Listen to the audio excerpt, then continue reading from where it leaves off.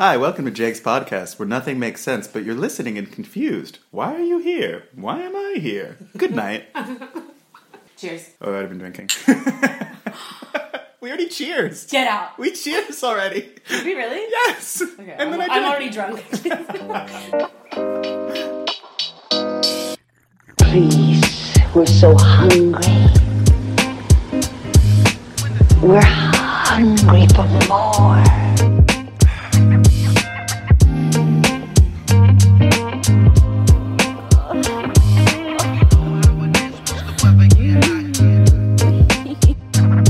The body of those listening is the temple of the Holy Spirit, and together we desire and agree that it is in good health. What do dating apps and national politics have to do with each other? Do you have dreams of uniballs? Don't know what a uniball is? Today's episode gets real and gets really effing weird as Jake Silver and I crackle and cackle about the many fun stereotypes and dangerously false assumptions related to his experiences as a thoughtful, hilarious, and gay Jewish stud living in occupied Palestine. This episode was recorded in the Palestinian city of Ramallah. Jake and I, Charlie Gray, discuss the sticky and sexy situations in this region. If it's helpful for your listening experience, you can find information on the State of Israel's ongoing takeover of and inflicted oppression over Palestine, including the illegal military occupation of Gaza, East Jerusalem, and the West Bank, on Body and Wine Podcast's page notes. Or stay tuned for Jake's briefing on the conflict and overview of land fragmentation during this episode. Don't think it's possible to discuss sex kinks, witches brew, and Zionism? Believe it or not, here and now on Body and Wine. Oh wow, French rosé. Mm-hmm. Would you like a glass? Yes, please. There was a rosé that the wine shop had, but the only one they seemed to have was a brand that I couldn't guarantee wasn't in a settlement. Oh. So I was like, I'll just get the French. Cheers to buying ethically and supporting France. Because France has a really good reputation. France has done great things. Do you already start this? Yes. Do you doodle during this? No, but you can doodle if you want. This is just a beautiful pen. Beautiful emerald green color. Oh my god, and it rolls so smoothly. It's a uniball, which... Is that a known... When you hear the word uniball, do you ever think about someone's testicles that are fused inextricably? Into one. Yes. Have you ever thought about that? I've never heard uniball because before. I've had dreams where I use a uniball pen and then I have a uniball. No! And I'm very self-conscious and then I sleep with someone and then it ends up being fine and they're like, it's cool, you have a uniball. And then they're like, I've had this multiple times, like, do you own Uniball? Did you come up with that? The pen company because of your dick pen? This happens in your dreams? My dreams are crazy. Oh my god. I have crazy dreams. I want to do a podcast just on your dreams. You can. Yes. Okay, so at any point, you can introduce the podcast. Hi, and welcome to Charlie's Beach Ball Bonanza, where we smuggle eggs from the West Bank onto a Tel Aviv beach, and we smash ourselves with them. Do you want to get smashed? Hi, welcome to Charlie's Fantasy, where every man has a uniball, which means their testicles are fused together, and they can't use them. It's a feminist paradise. Hi, welcome to Charlie's podcast. Oh, yeah. Difference is the spice of life. So I'm sitting here with my friend, Jake Silver. Wiccan meeting. We got, like, the gray and the silver witch. And we are witches now. Hi, welcome to the Witches Hour, where there's a brew afoot. And it is in my mouth. There's a lot of Nutella in there. The brew is Nutella, and I am drowning. So I'm super excited to have you here in Ramallah. Uh-huh. When we met, immediately I was like, I feel we've met in a past life. But I don't believe in past lives, so I'm not really sure what that means. But whatever that means, I felt it. I'm a series of contradictions. You are, yes. I mean, I am, for sure. That's why I have a podcast. I met you in a past life, and I don't believe in them, and there we are. And I'm an atheist who believes in God, so. Perfect. So this is going to be How long have we known each other? A month? Well, again, like if you want to go past life, I'm not entirely sure. We're centenarian friends. Yes. Millennia friends. Yes. I don't know, like, who is Jake? Is this podcast politically affiliated? Am I allowed to? You can be whoever you want to be. I love that. From what I know, you see the beauty in people more than I do. I don't see the beauty in a lot of people. We've gotten into a lot of arguments about it. I know, which a lot of people are really surprised by. Do you mean in terms of Israel? Yeah. But also it does no good being like, when I be like, I hate Israelis, and someone says, oh, well, not all Israelis are bad. That's not all police, not all... But it's the logic of not all white men, not all men. It's shitty, it's stupid. It does no good to just... individualize the situation, because obviously a lot of Israelis are fine as human beings, but they are bad as an institutional and statist project. Okay, so this is a nice segue then, because I think that that's an interesting statement if you want to go down that road, coming from someone who's Jewish saying that. It was about to be like, how much do you know about me? You know I'm Jewish. Yeah. That was like one of the stereotypes. Oh, okay. Gay Jewish. Gay Jew, but like, what's a stereotype about a gay Jew? I don't know a stereotype about a gay Jew, but I know stereotypes of gay men and of Jew. Ah, so just combine them. And you get truly the worst and you're from fucking... Philly. Get the worst people. And I love soft pretzels and hoagies, and there you go. Do you really? And I say water, but I don't actually. My mom does. Philadelphians say water. Hey, let's get some water and some hoagies, and we can go to the Eagles game, but my car needs some gasoline first, but we'll go on Tuesday. My grandmother says Monday, Tuesday, Wednesday, Thursday. There's some Canadians that say that too. No way. Oh, dope. You did not grow up super religious from the sounds of it. I did not. Okay. I was bar mitzvahed, and I went to, actually, well, just as a preface, had bar mitzvah, went to Hebrew school my whole life through senior year of high school, got a teaching certificate in Reform Judaism, have taught Hebrew school for years, loved it, really enjoyed it, was living in Palestine for half the years that I was teaching Hebrew school. It was kind of weird when I would mention Palestine, was really weird. This was in New York City in the synagogue. It created a weird dynamic, but people were actually quite open-minded, and I feel like I was lucky, because that's not always the case. But anyway, so not religious, but I would say probably more religious than most American Jews. Okay, cool. Thank you. Okay, so give me some context. Let's talk about the menorah in the room. The menorah. Jews. Yes. The latke. The latke, that's me. My coming out story is just It was just a unicorn. dandy. Where do we start? When did it all begin? Well, on July 24th, 1990, there was a little push. And in fact, it was very painful, my mother told me, because my older brother was a C-section. Have you ever heard gay men make the joke about, like, the only vagina I ever touched was my mom's, and then there's guys who are like, oh, I'm a gold star gay because I was a C-section. I do not partake in these. I hate these discussions. Wow. But I was a natural birth, if that matters, and there's a photo of me with a cone head, and I'm purple, and I'm very ugly. I was an ugly child. And that's how it all started. So this is me at my first birthday. Like a penis on your head. Yes, I also, the joke has been made about you've been gay since you were 1. I have literal rolls on my temples. Fat rolls on my temples. How does that happen? You do look bad. See, honesty is the best policy here. I hate when someone goes, oh no, you're cute. I'm objectively ugly, and I feel very comfortable in my skin now, so I can comfortably say that I was extremely hideous. My mom commented on this photo, and I'm quoting her verbatim on Facebook. Can't believe you went public in this. You put me in a tough position because a mother is always supposed to think her child is adorable, ... about 8 dots. Got 5 likes. I mean, my family has been very supportive. I don't think this will make for a good podcast in terms of stories. No. Well, the fact that my family has been generally supportive of me, sexually and otherwise, is interesting when juxtaposed alongside political forks in the road, I will frame it as. One day when I was 15, my mom found gay porn on the computer and was like, found something on the computer. Kind of classic, at this point, millennial coming out narrative. But I was, in hindsight, don't know if she would like people knowing this, but this is exactly what happened. So, it happened, whatever. New for her. What she said, I don't know if she would like nowadays what she said, but I don't remember exactly what I said, but it was like, don't worry about it. And she said, don't worry, it might just be a phase, which she would probably hate now. And I was like, it's not a phase. And I had plans to go to the Cheesecake Factory with my friend Zara, and I ran out of the house and called Zara on my newly acquired cell phone because it was 2005, and my first one. And I was like, Zara, are we still going to Cheesecake Factory? She's like, no, my mom wants to go, so I'm just going to go with my mom. And I was and Zara knew that I was gay. I was like, but my mom just found gay porn on the computer. I wasn't crying. I don't know why I sound like crying.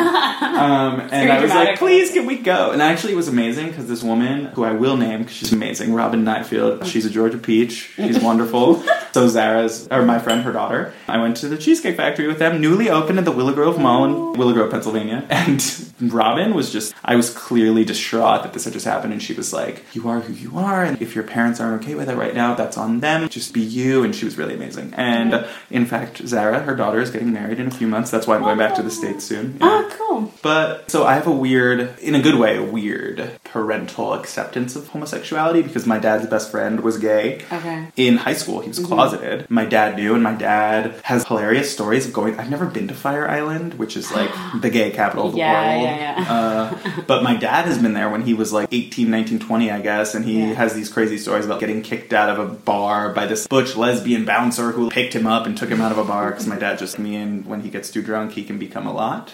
But my dad's best friend died during the AIDS epidemic and has this whole story about the night that he passed away. My dad woke up in the middle of the night, my parents were married, and he claims that his ceiling fan came on out of nowhere. So like he was like, it's his ghost. So my dad is very, not sensitive, but he has no reservations about gayness at all. He's very open about sex. I was just talking about this last night. I have a really oddly open relationship about sex with my family. Like, thinking about my parents having sex doesn't freak me out. And my dad, they did not care if I was having sex when I was in high school, but they were very adamant that I use a condom, which is great. Use condoms. Yes. If you're having sex with phallic objects.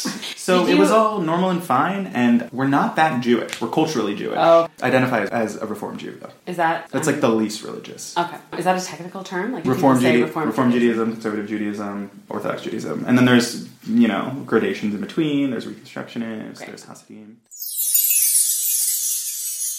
Hold the phone. History time with Dr. Jake Silver. Before we continue, if you feel like you don't understand the recent and current political situation of Palestine and occupying military state of Israel, feel free to take a listen to the following 5 minutes, where Jake soothingly explains an unsoothing situation. If you feel you have a solid understanding of the situation, feel free to fast forward to about minute 18 to continue our conversation of young Jake growing up with Zionism. So the way that the West Bank has become fractured by the Israeli state is wildly complicated if you don't know anything about it. And even sort of the definitions of what land is supposed to be governed by whom, in actuality, it's not the case. You can go back to 1948. The West Bank was a part of Jordan at that point, and the Gaza Strip was a part of Egypt.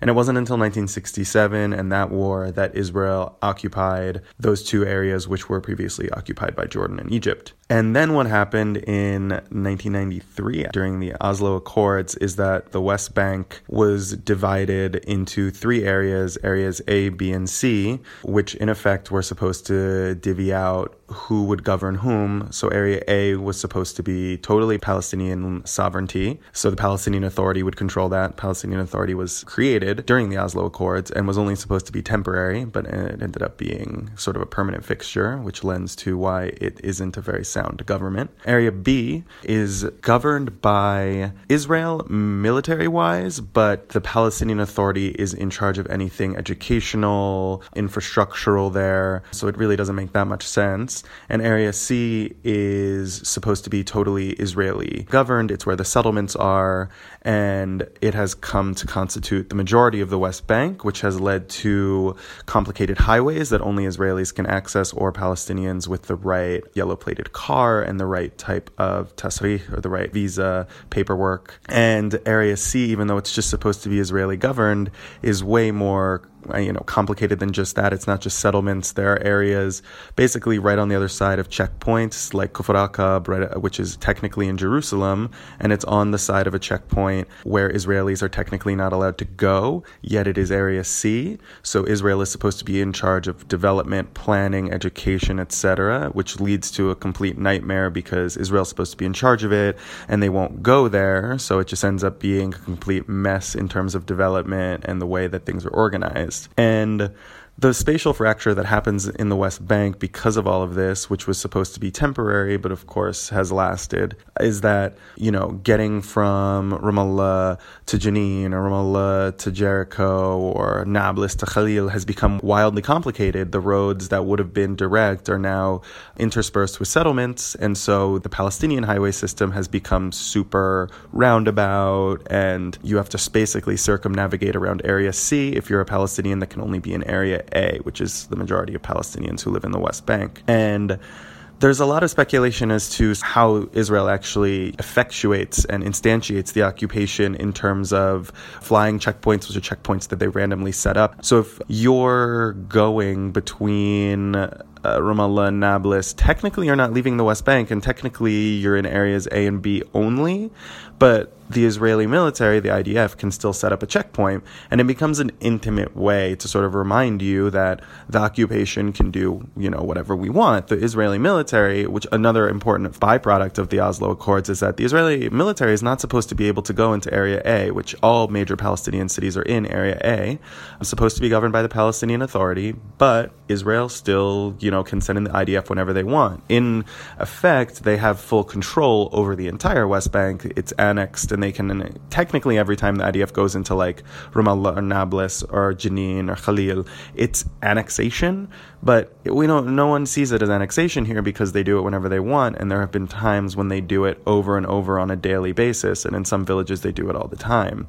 And going back to Kufr Rakam, if you live there, technically you're grouped into a side of the checkpoint where, you're with other Palestinians, but it's Area C, so Israel has full military control, so they can set up shop there as much as they want, and they have outposts in these areas. And so, like I said, sort of the way that it becomes divided up, the West Bank, it's also, the major effects are that everyone is constantly aware of the occupation, because what could be a simple ride somewhere turns into a long trip, and you might encounter a random checkpoint that some soldiers decided to set up. So say you're on your way to a date, or say you're on your way to see some family. Like, these intimate moments in our lives become interjected with the intimate moments of military occupation, where a soldier can rifle through your, no pun intended, can rifle through your car, can go through your things, can, pull you aside and have you stand there for hours, which has happened to everyone here knows many people that has happened to. In the span of a month, you will know so many people that has happened to. And on some roads where these checkpoints are, settlers drive, and of course they're not stopped. So it's a very direct means of profiling and a direct example of, racist profiling in action and occupation in action. And the Israeli state claims that the spatial fracture that happened in the West Bank and the flying checkpoints are all for security. But like I said, sort of, it's debatable whether it's for security, because they only pull random cars aside at certain points and might wave you through, and you might not always be pulled aside, but the idea or the imagination and that you might be pulled aside creates the effect of always being watched, and you're always on edge, so you always act and do things as if you'll be pulled aside. And this it ties into the landscape of regular life. Literally everything that we do in our lives depends on the landscapes in which we navigate. So if we're talking about romance, if we're talking about sex, it becomes really complicated within these environments, because you can go on a dating app and it technically knows no borders in theory. You can go on Grindr and see someone 2 miles away, but it might be really difficult to actually get to where they are. It might be impossible to get to where they are. It might be that you're a Palestinian and the person 2 miles away is a settler, and they're the reason why it takes so long for you to get from A to B. So it's just become a complete mess. So, did they ever live in Israel? No, I have no family in Israel, which I am very thankful for every day. I should also specify that while my parents were Zionists, which I feel like gives more context for who I am, and being here in Palestine at all is grappling with what I learned growing up. But anyway, I thought a lot about backtrack. It's crazy to me. Because, I've tried to speak to Israelis about their accountability in a very active settler colonial project for 7 years now. And I talk about it in America, too. My job in America is to sort of act as that mediator also between what's going on here and between this and between Americans who want to discuss the politics here, because they act like they know everything, but they've never been here. And I take that as a huge, vacuum in the discussion about things over there. I take it as my own responsibility, especially as a Jew, but as an American Jew, to be the mediator between how Palestinians feel, for many Palestinians that don't get access or the opportunity to talk to Israelis, and so I will voice those grievances to Israelis. I'll be that sort of mediator, but it's reached a sort of head because Israelis never want to listen to me, because there is this huge Rastafari movement in Israel. I was talking to a guy who made Aliyah a few months ago, which is weird, and he was here last year when I've been living here for a while, and I haven't seen him in about a decade, so I wanted to show him around, and we're just very very politically different. He was basically in Tel Aviv because he never wants to live in America again, and he was between things in Europe. He was in school in Amsterdam or Copenhagen and then Amsterdam. I don't even know. And he's a stereotype of foreign Jews when they come to Israel, where he was like, Jewish girls are hot and I love them and I love living here, which is classic when Americans talk about Israelis. They talk about sort of like the sexy soldier, which is not true. Yeah, or even if there is truth to it, it's weird. It's extremely weird. Yeah. Also because being in love with a soldier is just weird, and that's being in love with a sort of like imperial project, but same old. And I took him to Ramallah, and he the entire time was talking about how we're all humans and we should be able to do what we want. And I was like, all right, you have this like sort of peace and free love mindset. And he kept saying Kol beseder, and these like Hebrew colloquialisms, and I would. What does that mean? Kol beseder, it's like Kol shitamam. It's like everything is fine. Cool. It's all good. He yelled it a couple times on the bus from Jerusalem to Ramallah. It's only Palestinians. So I was like, I have to stop. And he'd be like, no, but we're all humans. And I'd be like, no. We are all humans, but we have differential access to things, and Israelis have, mobility and Palestinians don't. So if you sound like an Israeli and you're coming here, you understand, they're not going to be friendly to that. They don't want to, and it's not every Palestinian, but they're not friendly to Israelis coming into their land because Palestinians can't go into theirs. Yes. All right, for a while it was okay, but he said he went on Breaking the Silence tour, which blew my mind. I was like, wow, that's great. But then he told me when he was talking about it, like, oh, they told us not to talk to settlers because they told us that the settlers will make themselves seem like the victims. And I was like, okay, that's true. And then he said, we're all humans again. And I talked to a settler and they are victims in their own way. And I was like, this is just, you're not using context for like, the occupation. You think everyone's human. It erases, power. It erases inequality. I've met a few really hippy-dippy Israelis that talk a lot like that. And it's interesting because we can have so many conversations about other political situations in the world that our politics seem to be quite aligned. But as soon as it comes back to here, no, it's all good. We all just need to embrace each other and let things go. And I've stopped going to 48, which, if people are listening to this, they might not know what that means, but I don't really call Israel by its name. I call it 48, like the land that was dispossessed from Palestinians in 1948. Israelis love, I believe, the Rastafari movement, Rastafarianism, is on the rise, and that Israelis are just like everyone's human, because if you have to actually come to terms with the fact that you're accountable in a very intimately close project of dispossession, dehumanization, and murder, then you have to change your whole life. You can't. It's different for Americans. I think that Americans because when you unravel one thread, the entire thing kind of starts to have you have to change your life. Yeah. And I think it's the same for Americans. They should change their lives, but Americans can more comfortably critique American imperialism because it's far away. Yes. But here, you are up close and personal with the people that the state that you are a citizen of, that you are paying taxes to, is killing on a daily basis. So you have to change your whole life. So in a lot of ways, conversations with Israelis went nowhere. But sometimes there are some Israelis that are like really, gung-ho about doing things, but by and large, there's not much mobilization among Israelis. And there's so few Jews that actually live or have lived in occupied Palestine. Yeah, I think that's what was fascinating to me is hearing that you were Jewish and that you were living here, but not just even a short-term 3-month internship or something, but for years. I mean, I know that you didn't grow up in Israel, but still being like I said, Jewish. I don't have family there, which is a huge thing. I mean, I think I would feel differently. I know, I won't name her, but I know a Jew who lives here, who you may know, I think you know.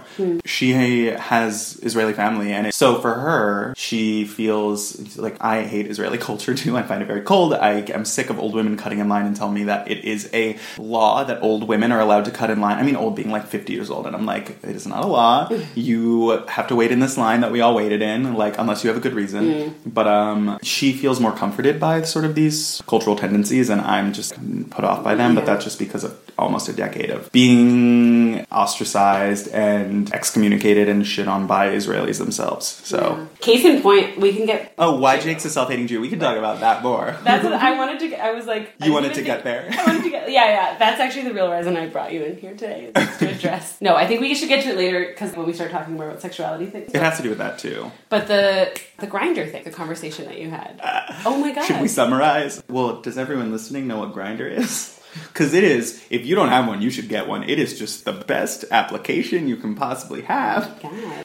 It's going to take a second. But even like the dating apps, I wonder if you could report that and if it would even be worth it. But it's interesting how these dating apps, I don't know noticed. if you could report it. You would or wouldn't? I know, I don't know if you can report it, I said. I don't know if that would fall under the auspices of, it's definitely not harassment, it might be hate speech. But it might be prejudice. I mean, I'm not saying that you should, it's just an interesting thing with these dating apps that I don't think I've ever encountered so explicitly. When I first came here, I downloaded Tinder and Bumble just because I was bored and curious. Bumble! You were bumbling around the West Bank. Yeah, well. That's what I do every day without Bumble. Just buzz. Yeah, I'm a little gay bee. Just a little honeybee. Oh my god, and they're just going buzz. But still with the queen bee. But with the queen bee. Exactly. Queen bee. I was so frustrated, first of all, on a logistics level, because I couldn't even say that I was in Ramallah. Wow. That didn't exist on either Tinder or Bumble. Oh, you have to say where you live. Oh, yes, you have to I haven't had Tinder since before my last relationship, which was like 5 years ago, so. I literally deleted it the next day because I was like, I can't do this here. But then it only said that the closest people that lived around me were in Jerusalem. Yeah. Which actually I realized quite quickly is a lie, because some of the photos I could pick up on, these guys don't live in Jerusalem. Like, these guys live in the West Bank, but it's not going to say where they live. Yeah. Or some people who live in Jerusalem, and I'm like, well, if I want to go out on a date one night, I actually maybe don't feel like going all the way to Jerusalem because of the checkpoint and the whole traffic and everything. So I messaged both Tinder and Bumble, and I was like, there's an issue with your app because you don't recognize actually where these people live, let alone anywhere else in the West Bank. Let alone the fact that then I'm also getting people who are soldiers at a settlement. Well, that's like, Grindr. Most of them are soldiers on Grindr. How do you feel about that? Not good. But also, I think my biggest pet peeve when it comes to non-Palestinians is talking about like Grindr, Palestine, for non-Palestinians talking about dating apps, especially queer dating apps in Palestine, is the most common question, and Israelis ask it a lot too, which like blows my mind, is, do they have Grindr in Palestine? Which really frustrates me because it's like, it's a fucking app. You can have it anywhere. Yes. And so when I say that, some people genuinely did mean, do just people use it there? But most people are caught off guard and they're like, no, I just mean, are Palestinians on it? You know, it's obvious that they meant, would it even be available there? And I think a lot of it, maybe they think there's censorship. But like, Palestinian Grindr is a different form of Grindr. It's very active and, you know, it's very sexually driven. I don't have any of the apps that are place-based in terms of you have to mark where you live. Grindr is GPS and locational based, so the people that show up closest to you are visible. And it doesn't put their city or something? Or no, it just says 20 feet away, 100 feet away, 2,000 feet away. And so, like, people message you and be like, oh, you're close, where are you? Or, I mean, most of the time it's just, hi, Kifa, what's up, how are you? Yeah. Sometimes people will just send dick pics, and I just get really frustrated when people ask questions about it, because after living in Palestine for almost a decade, Palestinian Grindr is exactly the same, really, as Grindr in North Carolina, where I've also lived, because most of the profiles, and I'm not talking about like in Durham where I lived, which is a city, but if you get outside of the city, it's mostly torsos or just blank profiles, and everyone messages you for different reasons. They might want to talk, they might want to have sex, it's all different. And so it's such a frustrating stereotype as if we have to mark Palestinian Grindr as something different, because it's exactly the same in so many ways. It's not like New York Grindr, because New York Grindr, everyone just is like in a Speedo and you can see their face, which would be cool here too, but there's no Speedos on Grindr. Right. My curiosities get into what are the politics behind it, right?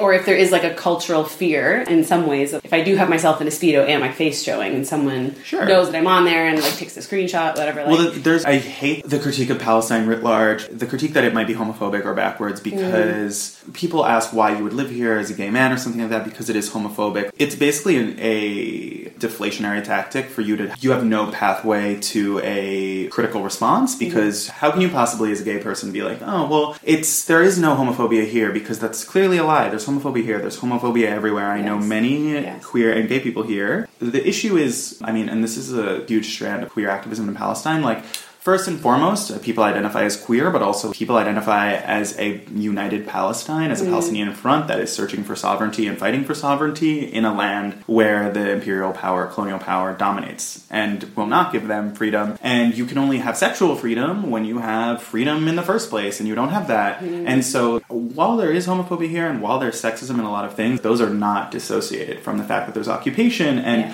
in your daily life, you know, if you're just in Ramallah, you may not experience the occupation actually seeps in very insidious ways, so it's always there. But, you know, you may not directly confront it on a daily and especially if you don't know what to look for, like if you're a visitor here, not know how to see it. Yeah. But it's just to say, like, queer people thrive here. And last night, I mean, I don't want to get super specific, because these sort of spaces are also really, I mean, they're sacred in a way, like sexually sacred and also sort of socially and energetically sacred. But there's groups of men in a Palestinian city that I won't name who don't identify as gay, but they meet up, and a lot of them do drag drag and they might sleep with each other or sleep with other men, but these like are huge parties and they exist.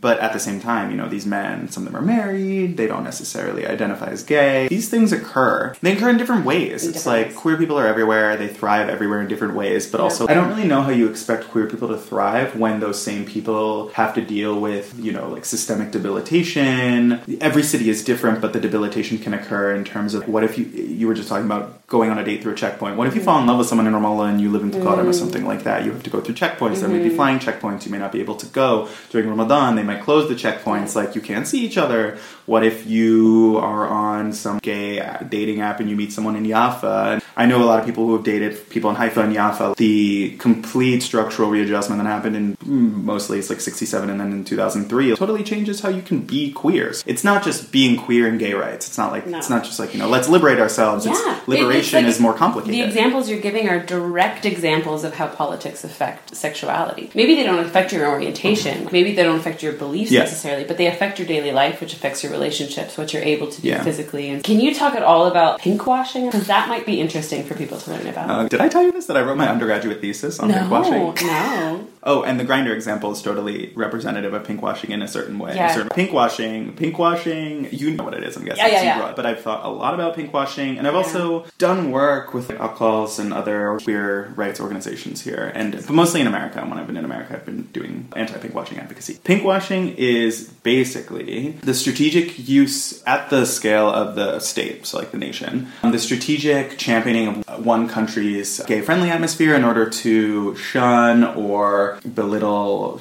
or internationally shame another government for those specific strategic reasons that, for the Israeli government, for example, exist in legitimating their occupation of Palestine. So Israeli pundits can basically speak to queer individuals across the world and say, why would you support Palestine where you could be killed, which isn't true, you won't be killed here. You could support Israel, which is a country where gay people thrive, and Israel has... It kind of paints this whole idea, an image of tolerance and liberal thought, and so that kind of starts to paint an image of, oh, we're totally always free and always civil and always just because of this example. It's like, by using this example... it's a discrete example that they separate from everything else. Equality. And so you then don't even believe that a country like that could then actually be unjust to another country. Just talked about how sexuality is so intimately intertwined with regimes of governance, literal architectures by which you... And saying regimes of governance is so theoretical and broad, but your sexuality, your sexual life is structured and made discontinuous by the literal roads that you have to take where the government that controls the area you live in actually adjudicates over. So it ends up being really complicated. But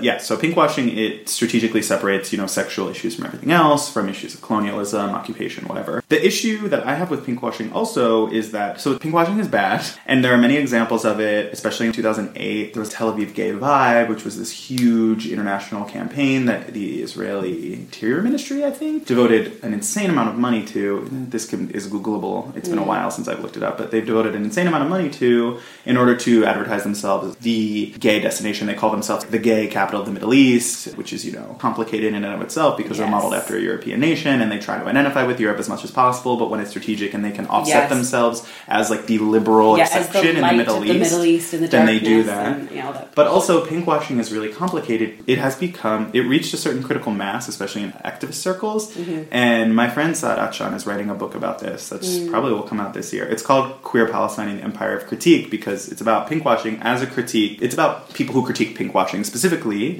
and it ties into what I was saying before about the fact that homophobia and sexism exist here, because if pinkwashing becomes the sole sort of issue by which people discuss Israel-Palestine, then you have two camps. People who are saying what I was saying before, is people who support Israel who say, how can you support Palestine? It's die there if you're gay, they'll kill you, you have to support Israel, we're more morally progressive, which in and of itself is a flawed term. And then you have people who say, no, it's not. And a lot of people have combated pinkwashing by claiming that, by talking about the occupation, but not talking about the fact that there are more intertwined issues like homophobia and sexism that exist here. So like I've gotten into so many fights with my parents when I was writing my undergraduate thesis about pinkwashing, because they took the moral side of, you can be gay in Israel, it makes more sense to live there. And the only sort of, I was 20, I think, at the time. Like I don't think I had sort of the vocabulary to speak to them about this, but I would counter it by saying, saying that's not true. Yeah. Or it's less about intersectionality, and it's more about like this side. It's more about one this issue. Side. Yeah, and so if you, but it becomes a redemptive narrative where people say Palestine is not homophobic, Palestine is not backwards, and then it gets into post-colonial critique where a lot of people have, especially like Joseph Mossad, who his intervention's important, but it's a problem when he basically says that gay is a label that the West imported into Palestine. So a lot of people have said you can't call us homophobic because that label, that term is of Western descent. Wow. The problem is like gay people exist everywhere now. So that critique has sort of lost its power as when he wrote his book Desiring Arabs in like 2005 or something. But it becomes a redemptive critique where you can say, there's no accountability for Palestinians. Gayness is not a term that we have here, so we're fine. Wow. And the problem is, but there is homophobia here. Yeah, whether or not you label it. Yes, yeah. So, I mean, that's why, like, I'm in academia, so I'm unfortunately talking about things like post-colonialism, but that's why post-colonialism has, like, lost its charge, because it can only get you so far. Yeah, for sure.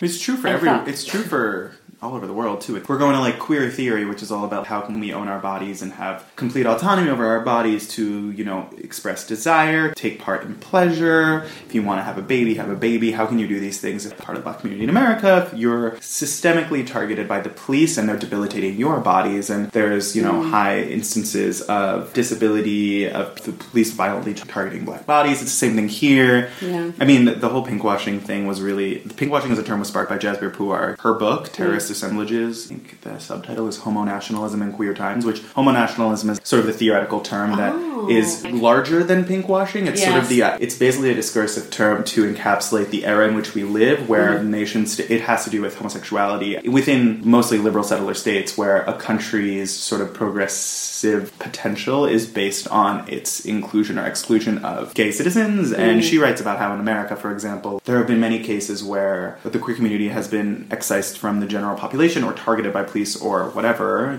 totally left out to die historically. But in certain periods of exception, during like the war on terror and stuff, the queer community can become enfolded into the nation in order to sort of displace that suffering and murder upon another population. Yeah. So that's the term. But her most recent book is about disability and debility in Palestine, and it's about it brings up the example of like the Break Their Bones policy, which Yitzhak Rabin started a Break Their Bones policy here, which was basically don't kill Palestinians, disable them. Yeah. So like shoot for their kneecaps, rubber bullets. And so her argument too is, there's no such thing as bodily autonomy here because, entire communities are made, they're not just killed, but their entire qualities of life have been completely, by the nature of a occupying army that is always there, they are consistently targeted. So they are made to live in worse conditions. She calls it debilitation. I think of literal debilitation. Two people that I met recently come to mind. Two men. They are not together. They're completely separate. Do they have uniballs? Okay.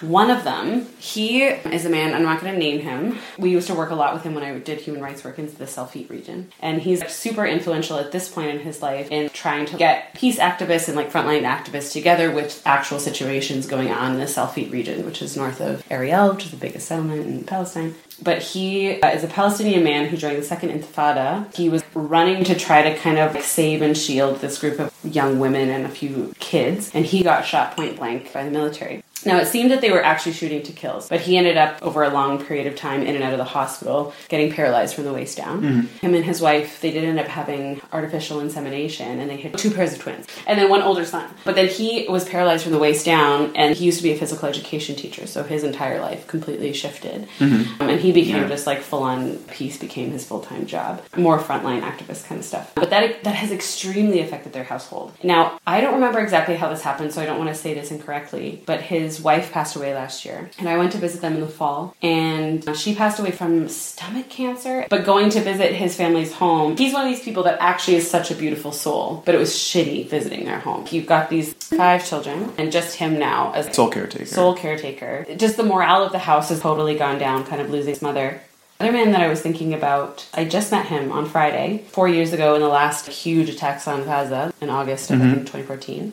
He was the airstrikes and the... No, I was living here. Yeah. And Something happened to his leg. I didn't see his leg, but he had some issues that happened to his leg. He was caught in an explosion in Gaza, and so then he somehow was sent to the hospital in Ramallah and was allowed permission to get into Ramallah. Crazy. After that happened. And so for him, he basically took that as a huge chance to try to get out of Gaza. So his wife and he has got a daughter in Gaza who are still there. He's trying to figure out a way to get them to here. Bring them, but he's never gone back. He was supposed to go back, but he never went back because he was like, I'm in the West Bank now. For him, he sees West Bank as freedom. Huge, yeah. It's huge. He's living here alone. He hasn't seen his family in 3 years. But this disability got him to Ramallah. But it's like this weird kind of thing where he's trying to use it. But he's not here legally, right? He's not here legally. Yeah, sure. He's at a huge So it's not risk. like the disability was a ticket here. It's not a ticket. Yeah. No. It's that the situation is that fucked up that an explosion could make him maybe get to Ramallah, which is actually seen as a ticket out. It's a ticket out of Gaza, I mean, for sure. For him, yeah. But it has put him in this really desperate situation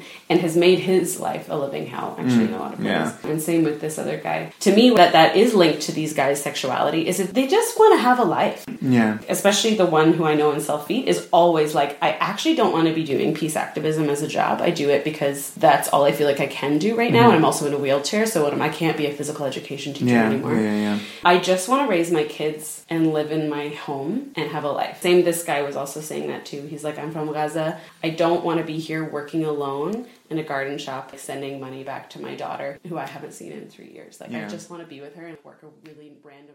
Body break. If you're enjoying what you hear, please consider checking out Body and Wine's Patreon page, patreon.com/bodyandwinepodcast. Monthly donations of $1, $5, or $25 will help support the costs associated with the project. Either way, please share episodes in our Instagram at Body and Wine Podcast with friends and social media networks. Let's break down those taboos. Booyah. Hello, and welcome to my nail salon. It's half-price middle finger day. Do you want a nail job? Because I'm really bad at them.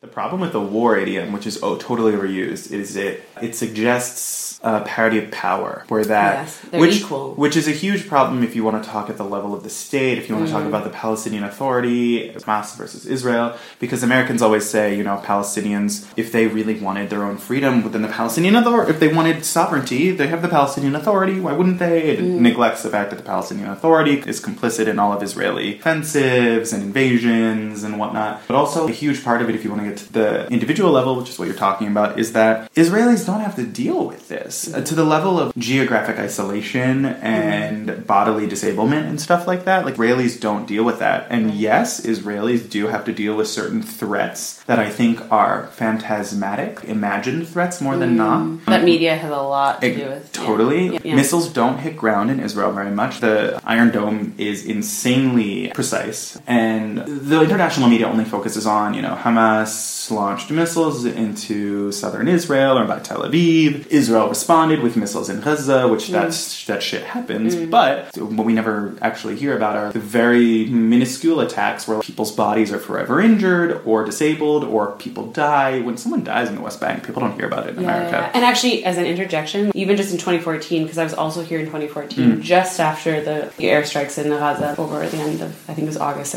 Then afterward, that whole fall, there was just this series of attacks on quote-unquote both sides or whatever. Within the West Bank and within 48, it was not one here, one there, one here, one there. It was interesting in how these things were being reported, because if one attack happened against a settler or against an Israeli, it was international news as to after these attacks on Gaza, they're retaliating, blah, blah, blah. But we were getting news stories every day of settlers within the West Bank literally attacking and killing Palestinians. And then not only that, you had the collective punishment. So if something, if someone was actually caught, whether or not they were guilty for attacking someone who's Israeli and or a settler, the implications on their family. The village gets quarantined. So it was, again, just going on this imbalance of power and this notion that it's two equal sides. Because it's not. You can't be equal sides when one of the sides is occupying the other, Yeah, it's suffocating. Yeah. Well, what an uplifting conversation. I know. We can move. Let's move.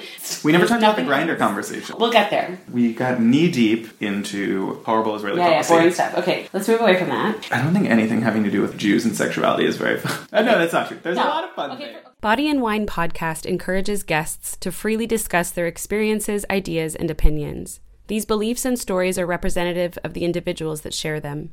Amongst laughs and bits of wisdom, these conversations can also include varying challenges related to belief and sexuality. Please use your discretion as you listen, and as always, take care of yourself. Cheers. Cheers. Cheers to a new bottle Cheers of to rosé. Hi, welcome to Charlie's Kitchen. You hungry? Because we don't have food. So keep walking, kid.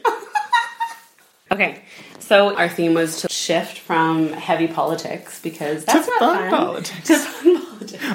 Oh, cool. We can talk about the grinder story. Talk about the grinder story. Because it's so fun. That's so fun. And Yeah, I'm on the hotspot. So we're on the hotspot. We're on the hotspot. So many hotspots. I love looking at phones like they're human people instead of humans. Human people. Human people. Not like a They Siri point people. at a phone like, you record me. Siri does. Siri, yeah, it's true. They've anthropomorphized her. And now she's in our lives. We don't have to talk about that. No, let's 'cause not it's go down that depressing. road. It's And too I don't much. think my niece and nephew know that, like, Alexa's not a real person talking to them through a box. Do you really think that?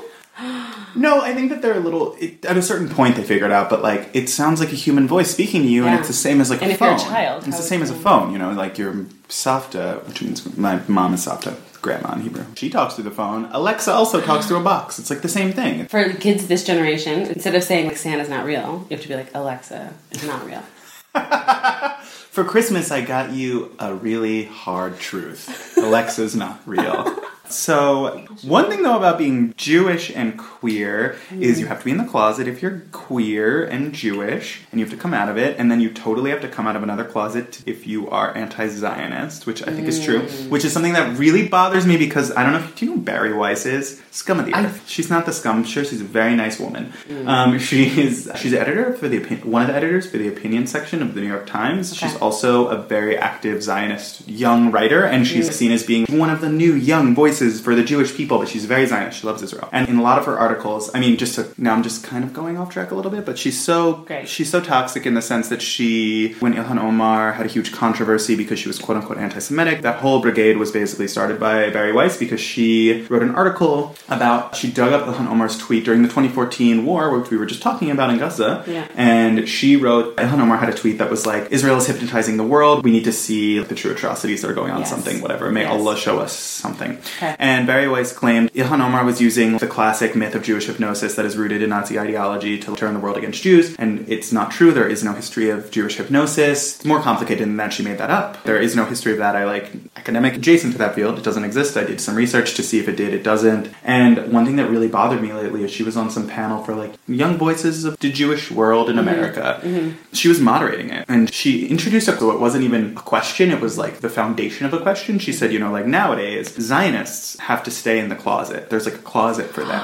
Whoa. And she basically, she claimed Zionists were vulnerable to some sort of, punishment that anti-Zionists could inflict upon them. I don't know what it is. The one thing that she named specifically and this is all online, this panel, she claimed that Zionist Jews have trouble getting jobs, which is actually the opposite. Anti-Zionist Jews, most sort of central Jewish media publications, and especially in the government, any sort of like Jewish NGO or, you can't be openly anti-Zionist. That won't cut it. So she claimed that Zionists have to be in the closet, which inverts the entire structure of Israel's power system, and it says the people that support Israel's power system, which is a structure of power that decides who lives and who dies, who can enter and who can exit here, they're the ones who are the most vulnerable, not the people who are speaking truth to power about that system. So anyway, that is really fucked up to me, and I feel like it's such a manipulation of what's actually going on. And it was so messed up for me to hear because I thought, all right, so being in the closet as a queer person or a gay person, a lesbian, whatever, extremely psychically horrible for a long time. Yeah. You don't trust yourself. Society teaches you not to be yourself. And many come to terms with it, many don't. I mean, it ends up being a lifelong process. It's never really gets better, per se, as Dan Savage will have you believe. But she's capitalizing off of that as if Zionists have that same sort of, have to go through that same sort of shit. So anyway, so you have to come out of the closet, I'm saying, as an anti-Zionist. And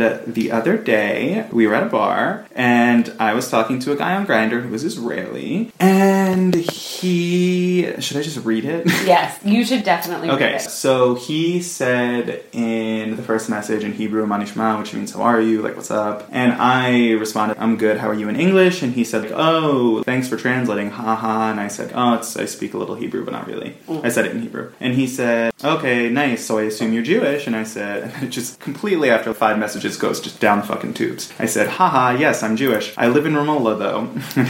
5 minutes after that, at 8:19 p.m. Wait, sorry, interjection. Just for those that don't know the geography, Ramallah is within what's called the West Bank, and this person is clearly not within the West Bank. They would be in what's known as Israel, could likely, be in a settlement. or a settlement. Could be in a settlement in the West Bank. But Ramallah is... Ramallah's yes. behind checkpoints. Yes. Yeah. So he responds to I live in Ramallah was, why the hell would you live in Ramallah? Like, for real, why the fuck would you do that?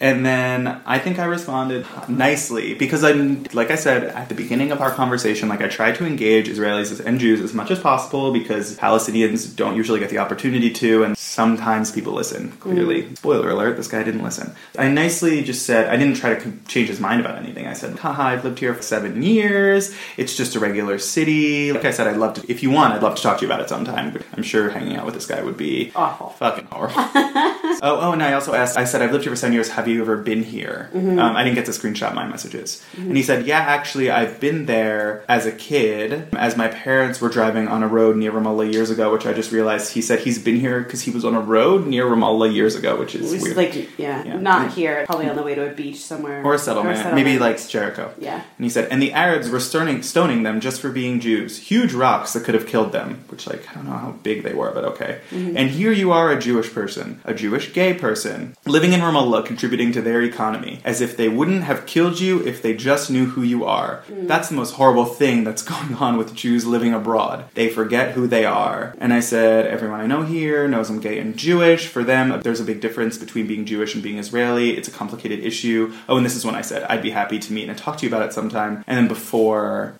So Charlie was there. Before I could screenshot that, I was shocked because he said if they they're just pretending, and he said that they're pretending, and if they really knew who I was, they would kill me or something like that. And I'm not. It's something about. Did he say like, "Are you really Jewish?" I don't know. Something like that, and then he seconds later, or like 30 blocked to a me. minute, just blocked you. Just blocked me. Yeah. And I wrote in the Instagram story, they only pretend to like you, but they're all terrorists. You really don't know where you are, is what he said, which I was really upset with, because I was like, yeah, I've lived here for 7 years. You've been on a road near here. So when you were a kid. Yeah, it ties into pinkwashing earlier. There's the idea that there's no space for humanity at all here. Because from an Israeli perspective, any form of humanity that is worth living couldn't possibly live here, because to them, Palestinians aren't humans. They're just monsters. And that is a huge part of the debate right now that's happening in America, where, young Zionist Jews can claim that Zionists have to be in the closet, when in reality they have no idea what being in the closet is like if they're not queer, and they have no idea what being in the closet is like here. They can assume, and there's all these contours of sexual life that they make complete assumptions around, and there's no room for discussion. I think, which is the worst part. There's you can't talk to anyone. Yeah, even I think that very simple Grindr conversation, how do you even begin to unpack that? Like, even the fact that it's like, I went on this road near Ramallah when I was a child one time, and these stones were thrown. And I know Ramallah. So the one thing that was crazy is like he threw in the comment, and you're contributing to their economy. Yes, it's like economy. Also, like, first of all, what economy? Sorry. Who's controlling the economy? And let's you control the economy, and what this economy is withering, has been forever. Yes. So this happened 5 days ago. This happened 5 days ago. But let's talk about fun stuff. All right, so that one, like, my kink is being yelled at when people tell me I'm not Jewish, so that kind of was a fun thing to talk about. I love being called a self-hating Jew. Who really doesn't? Oh my god. I mean, I've never been called that, so I can't. Raise your hand if your kink is being called you're a self-hating Jew. Say it again. A homophobic self-hating Jew. I should be on Twitter more. I'm sure more people would call me a self-hating Jew. You definitely. Actually, you had a lot of comments on that story. I was sitting next to you, and you could hardly hang out at the bar because you were just like, I'm responding to I was up until like 6 a.m. because people were, this is real? What? Wow. Oh my god. Live news. Well, it also ties into the fact that I feel like people think, I don't understand this fucking logic. People think queer people are more welcoming of their own kind, which is ridiculous because they're not. So many times. It's like Grindr. Yes. And before you were talking about, can you report hate speech? Could I report this on Grindr, you asked for? Yeah. It's like, well, people on Grindr have in their profiles no blacks. It's just a preference. No fat people. No, no specific racial types. I don't think you could report it. Yeah. But that ties into how in France, when I just got stuck in France for 5 days, everyone was so mean to me. Like, I would say, bonsoir, parlez-vous anglais? And they would be so mean. And then they'd look at me with a fucking grimace and then say, yeah, I speak English. And I'd be like, well, you didn't have to grimace at me. And everyone was so mean that I was just, I'm going to go to gay bars and see if that works. And it didn't work. People are just as mean. Yeah. Like, nothing. Queer people are just as bad, especially the white ones. They're really bad. And the Jews. We're horrible. I'm a self-hating Jew, so I gotta throw in the Jews are bad. Self-hate. Yeah. I think Jews love self-deprecation anyway. Why can't we just own it? Why instead of calling some of us self-hating Jews, can't we all just be self-hating Jews? Because we all are. It sounds like deep you down. all are. We all are. I think deep that's down. the stereotype, isn't it? Yeah, if you psychoanalyze Israel, we're all self-hating Jews. No. Okay, I don't actually know that much about self-hating Jews, other than just hearing about it for a really long time. But aren't a lot of people just self-hating, or are Jews just especially good at it? Well, the idea of a self-hating Jew conflates anti-Semitism with anti-Zionism. So it's like Jews who are critical of Israel are intrinsically hate themselves and hate other Jews, which is because it's like to hate the politics means that you hate yourself. Yeah, which is not true. It's also it conflates faith, it conflates culture with a nation state and an empire. But it also blows my mind because it's like, do you really think that I identify with the culture and the religion of Judaism so that I can tear everyone in it down? Am I that fucking tied to the cause? Which is clearly not the case. But also there's a huge difference between sort of like American cultural Judaism. One, there's a difference between American cultural Judaism from city to city, but also a huge difference between American cultural Judaism and culture in Israel. So like there's not a lot of overlap. So when I try to sort of hobnob with Israelis, it doesn't really work. I feel way more at home with Palestinians. And which I think also a huge thing about it that has to do with that though is ever since coming here, 7 years ago, Americans don't come here, so Palestinians are always just like, why are you here? And they're always really impressed, whereas Israelis are, not all of them, but many of them are upset if you're a Jew who lives in the diaspora. Because you're the problem if you're a diaspora Jew. That's what Theodor Herzl's like writing on Zionism was like, the problem is diasporic Jews because if they exist, we are not a strong people. And that like continues on in basically every project of the Israeli state. Birthright is to get Jews to, fall in love and have Jewish babies and live here. Even what I was talking about before, like Tel Aviv Gay Vibe is a means of getting gay Jews to come here and love it here and move here. Everything is to get the diaspora here. Question. Yes. Slightly moving away from the politics, although we'll probably go back Let's to get fun. Okay. I want to know. Is the question about bikinis and eggs? Something like that. Yeah. Throwing eggs. At bikinis. No, on uniballs. Okay, let's talk about uniballs. Yeah, I'm down. Let's just talk about assless chaps. Welcome to Charlie's Assless Chaps Hour, where there's holes in every article of clothing, but that's because of the moths, not our kinks. The assless thing reminded me of the fact that when we had this conversation kind of with your mom, without her really realizing this, when we bonded over assholes, I really felt like, okay, this friendship is real, And my mom was schooling us on what it means to have a sphincter in your asshole or not. Yes, exactly. She knows nothing about it. And she clearly, I think, wanted to not talk about it. Yes, 100%. She doesn't want to talk about 99% of the things I'm talking about. Because 99% of the time I'm talking about buttholes or anuses. So I want to know, how do you, if you even know this, because I think about this constantly for myself, but that's because I did come from a very religious upbringing and I really absorbed it. How do you determine who and when you either sleep with people or have like a sexual encounter with someone? Just like, how do you determine your sexual ethical morality? Well, it ruins any sort of extended romantic thing if someone's politics don't mesh with mine in a way that I could never date a Zionist. But also, I don't think I could fuck a Zionist at this point in my life just because it's such a boner killer. Yeah. And I need one of those to enjoy myself. You need a boner, yeah. Yeah. I mean, personally, as someone with a penis, I need a boner to enjoy myself during sex. Yeah. I mean, also, so my last relationship, I dated someone for like over 3 years, and we emotionally and politically were really there for each other, and it was really good, and he's also Muslim and black, and I'm Jewish and anti-Zionist, so for reasons I won't get into with him, but especially for me, as I've already talked about, like in our specific social worlds, it wasn't always extended social circles, not just our friends. Mm-hmm. We weren't always supported or championed, so we found, strength from each other. So I can't really, at this, I'm 28, I just can't be attracted to someone unless I'm really drunk if they support Israel, if they can't understand or don't agree with my political opinions, then there's going to be no blood flowing to my penis. Fair enough. But if I'm drunk, the blood can flow, and that's also a huge problem, just like drunk hookups are a huge problem in general. Definitely. But that's also the thing, though. A lot of times these don't come up necessarily. If you meet someone and it's a one-night stand, you're not going to... So, do you like Benjamin Netanyahu? How do you feel about Mahmoud Abbas? I think that's my problem with my game, actually, is usually... You're always like, how's Benjamin Netanyahu? Yeah, how's your soul?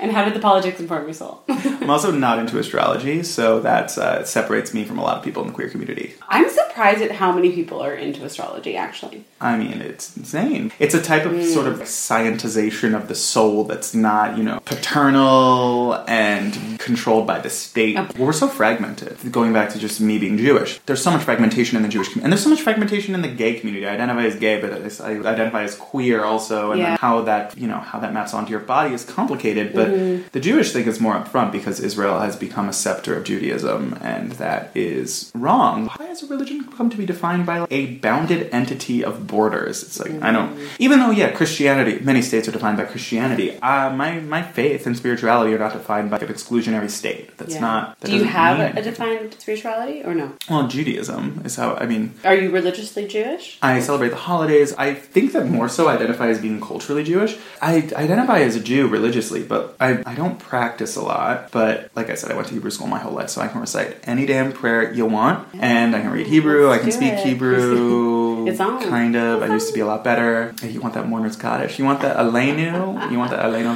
I don't know what I want. You can just... No.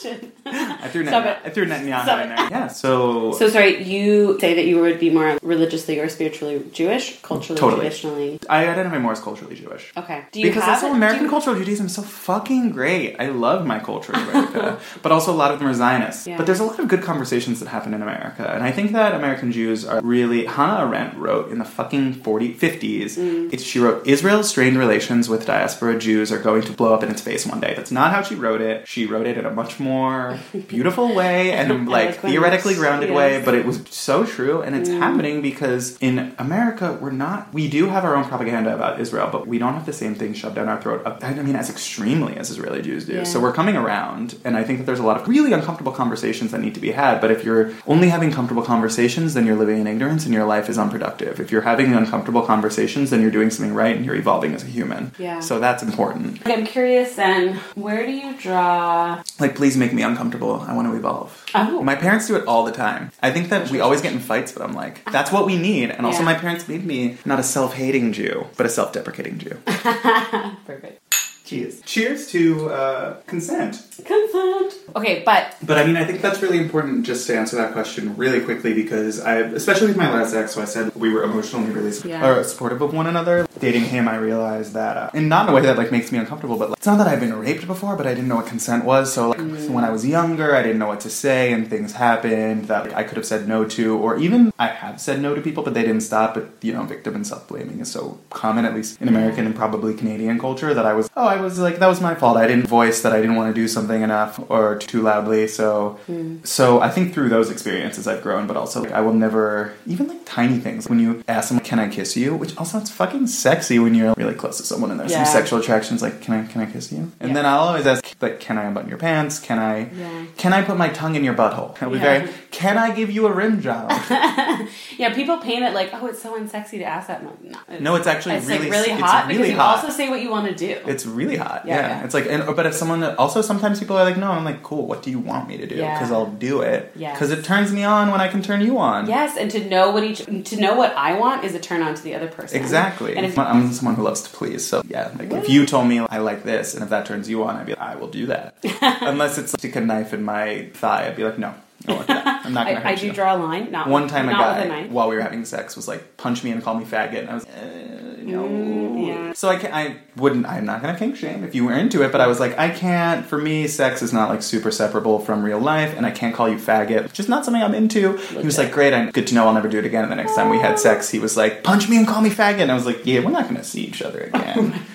Okay, this is a good segue. What is something then that you find attractive in another person? What do you like in What do another I find person? attractive in another person? I haven't really thought about this a lot. It's cool because I can pause and it makes it seem like I'm not, and you can cut it out and it makes it seem like I wasn't. No, thinking I'm gonna that let long. this ramble. I'm just gonna record the whole thing. Okay, I have a huge problem answering that question because I'm still in love with the last guy that I dated. So when you ask that question, I think about him because we love each other and we're like each other's best friends. So it's been almost a year since we broke up and there were other things that happened, but I was moving here. So it's hard for me to not think about him because also just easy checkpoint or whoa, I've been here. Whoa, Freudian fucking slip. Easy touchstone. He's an easy touchstone. I think that care. Yeah. I need someone who is caring and clearly I can't deal with people anymore who they have to have selfless tendencies because I devote myself to other people. Yeah. So I need someone who will not let me will not let me suck my entire being out of myself to be with them. I need someone who will laugh at my really shitty jokes. Like I need someone that if I'm sitting here and I'll be like, welcome to Charlie's chow mein chicken chi-cheese. I don't know. That makes no sense. But see, you're laughing so we can date. We can date. Like I need a very nice platonic dating. It's like, if I just show up and like someone I'm dating comes home and I'm like, hello, welcome to my sweet little, I can't. You're laughing and nothing has happened. Welcome to my self-hating Jewish power hour. Every time I have a negative thought about myself, we take a shot of Jägermeister. Come sit. Like if someone is just like, you're fucking weird, I'm like, all right, we're never gonna get married. And I don't even know if I want to get married ever, so who knows? It's a whole other fucking thing. But the one thing, my most recent ex, he told me the last time I was in New York, he was like, one thing you've seared into my being is I laugh at dad jokes now, and I hate you for that, but I love you for that. Aww. And I was like, yeah, you better. Because my jokes are hilarious because they're so bad. Also a two-part question. So what do I want to unlearn and what was really important? Yes. These are big questions. I know. These are big uniball questions. As big as a fucking uniball. But two uniballs, so 4 balls. Oh my god. One thing that I think a lot of, if we're thinking about, it's impossible to separate sexuality and spirituality, but in general, this is true for society writ large, but how I grew up was but also my grandmother was, this is going so off track, but it has a point, I swear. So Jews love to claim, they love to claim many things, but one thing that we love to claim, American Jews, is that we were central to the civil rights movement in America. I don't know if you're familiar with this, because you're not American. Never heard that. Very central. They love to talk about it, that they were on the right side of history, blah, blah, blah. Because post-World War II human rights movement? Well, there were Jewish organizations at the organizational level that basically identified with civil rights struggles. And there's a lot of historians, though, that have written about how on the individual level, Jews, especially white passing or white Jews, so Ashkenazi Jews like me, in their own lives were identifying with whites who were in power and not helping out their black neighbors and were looking the other way when there were injustices going on, blah, blah, blah. And my grandmother, even though my parents are Zionists, that's one thing, but my grandmother, this doesn't have to do with Zionism, she and one other white lady were the only white people that supported the integration of the Philadelphia public schools. Wow. And she was basically kicked out of her synagogue's Hadassah, which is the sisterhood. Okay. So she was basically lost all of her Jewish friends because she was supporting the civil rights movement. Does she like that you're in Palestine or no? So she doesn't care. She's very old. She's almost 90. But she told me a couple years ago when I was coming here, I saw her a few months ago, but she had shingles. I hope she's okay, inshallah. Yeah. But she told me, like, if you think you're doing good in the world, then I support you no matter what. And there's this grandmother that did this. She lost all of her friends for the fucking civil rights movement, and then she raises a daughter, and she marries a guy, and they're Zionists. And my dad has a biblical interpretation of the land here, so I understand where he comes from, but I don't agree with it. And the problem with a biblical interpretation is nothing about contemporary politics can change your mind. Yeah. So, what anti-Zionists can so easily be smeared because Zionism has nowadays become associated with support of Israel, so anti-Zionism can easily be associated or made to be not supporting Israel and by proxy not supporting Jews. But Zionism's history is really complicated, and before 1948 there were political Zionists, revisionist Zionists, liberal Zionists. There were so many different types of Zionism that had different plans for how the Jews could actually amass as a people. Right. And so they're different. The plan was not go to Palestine and just create Israel. It was totally different. So the history there debunks the idea that Jews all agreed that our land is a Jewish land and where Israel was Palestine and is Palestine.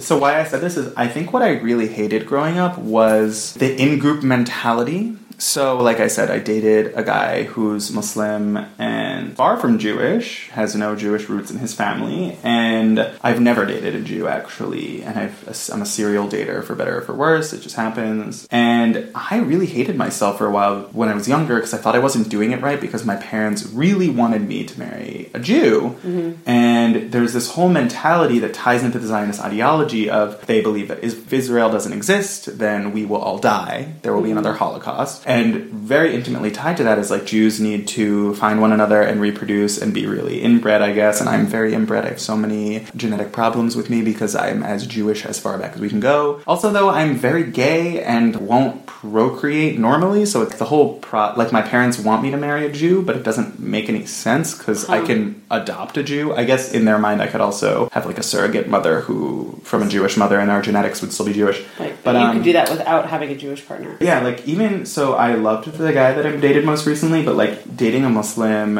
is a Jew and a Muslim dating one another ends up being a sort of easy invitation for people to talk to you about, to scale up from your relationship to like cultural conflicts and be like, so how is it dating a Jew? How is it dating a Muslim? And I think that it psychically is so worn into my brain growing up thinking that I needed to date a Jew, and also so much of my life has been learning Islamophobia, even though I don't agree with any of it, that it creates this horrible space for, and I think this is true for most Americans, white Americans now, like it has compartmentalized how we can desire other people.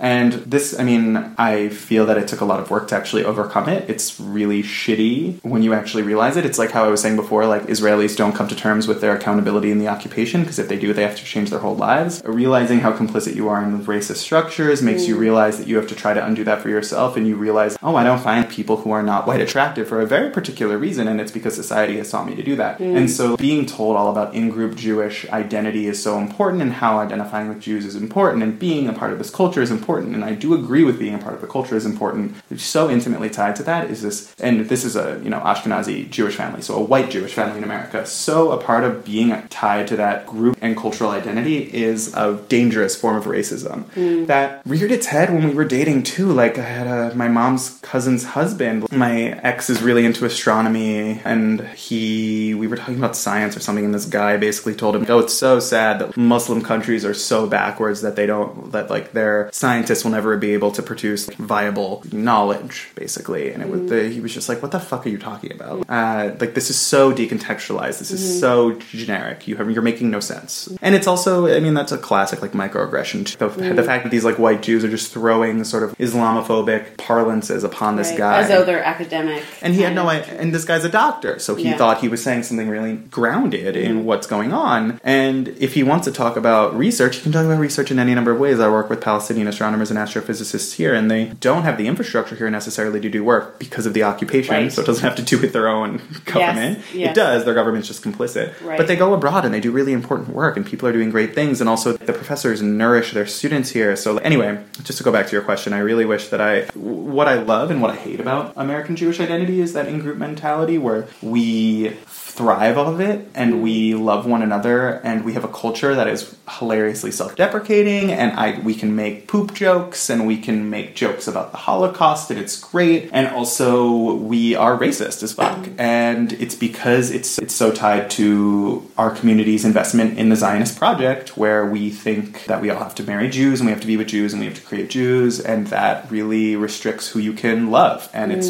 painful, and overcoming it is painful. One thing that I really love that I learned was, I mean, I have a really weird relationship with my parents because we fight all the time, but I've talked about self-deprecation this whole time, and I don't know, I think that the thing that I love is I never take myself seriously thanks to my parents. Mostly my dad, like my dad and I have a weird relationship too. Like I love him, but you know, as a kid I was a huge asshole, and I never gave my dad any sort of attention. I was the first 10 years of my life, but my brother and I totally absorbed his sense of humor, and that's what I was talking about before. Like I need someone who can laugh at my jokes, but they're basically my dad's jokes, which, you know, genealogy is so strong. Like, if you step back from yourself and think about who surrounds you, it becomes very clear how they're all having a huge imprint on your life, which I find very important. And that's why I don't surround myself with shitty people, because you become shitty. That's why I haven't been in like a fight in a really long time, except with my parents, but that's inevitable. You always fight with your parents. So I also feel that I have a very Jewish sense of humor. I mean, I'm fucking so damn Jewish, culturally. It's just true. It never comes up here because there's no Jews here in Palestine. And do you miss that ever? Or not really? I am in America all the time. It's fine. Yeah, you get it. I mean, I visit America. I've been going every like 4 months, so it's not that crazy. But no, I don't miss Jews. Like I said, it's the beauty of Jews is also this. It's just as exhausting. Like, that really wonderful, close-knit, enculturated mentality is also so suffocating because it tries to dictate what you can do and who you can like in your life and who you can have in your life, which is the problem. That's why a lot of Jews in America don't engage with Palestinians, don't talk to Palestinians or many Arab people or in general. Our culture dictates that you can't do that so insidiously. It's so subtle, but I would wager that like over 50% of American Jews don't even have one Palestinian friend. And there's so many Palestinians in America. I mean, depending on where you live, it changes things, but... Shit! You have to go. Yeah, wait, do you have another question, though? No, it's okay. I was probably going to go way another way. I'm just going to say thank you. I gotta go break fast. I don't know what to say. You sure you don't want to ask this question? Yeah, because it probably had to do with somehow bridging Judaism and being in a Muslim society. So we're not going to go Being there. Jewish in a Muslim society? Yeah, in a good way. Okay. The bridges, not the walls. But thank you. Sorry. Go! Aww, feel love. Signing out from Charlie's Chimpanzee Chabombo, where all the monkeys fight, but only the ladies Fun way. win. We have to finish the wine. Blah, because I'm going to be here by myself. Come finish it later. Put it back in. I'll drink it with you. Okay, I'll just come back. Yeah, come back. No, Yeah. Shukran, Toda, and thank you to the silveriest Jake I know. Be sure to check out Jake's ugly baby photo and penis birthday crown on Body and Wine's Instagram at Body and Wine Podcast. And please continue to research and share the realities of the Palestine-Israel situation as it relates to active colonialism present around the world. We're not out of the woods yet, folks. I know I'm inspired by Jake's challenge to evolve through tough conversations and self-reflection, with, of course, a sprinkling of good old-fashioned grinding shenanigans. And do you have a story to tell? A poem, opinion, musing to share about anything related to the broad topics of sexuality and spirituality? Send over up to 10 minutes of audio recording of your raps, questions, ramblings, knowledge to Body and Wine, and we'll include in our episodes as we are able and at our discretion. Don't know if yours will fit? Don't be shy. Let's chat about it. Send all queries and submissions to the show's email, podcast@charliethegray.com.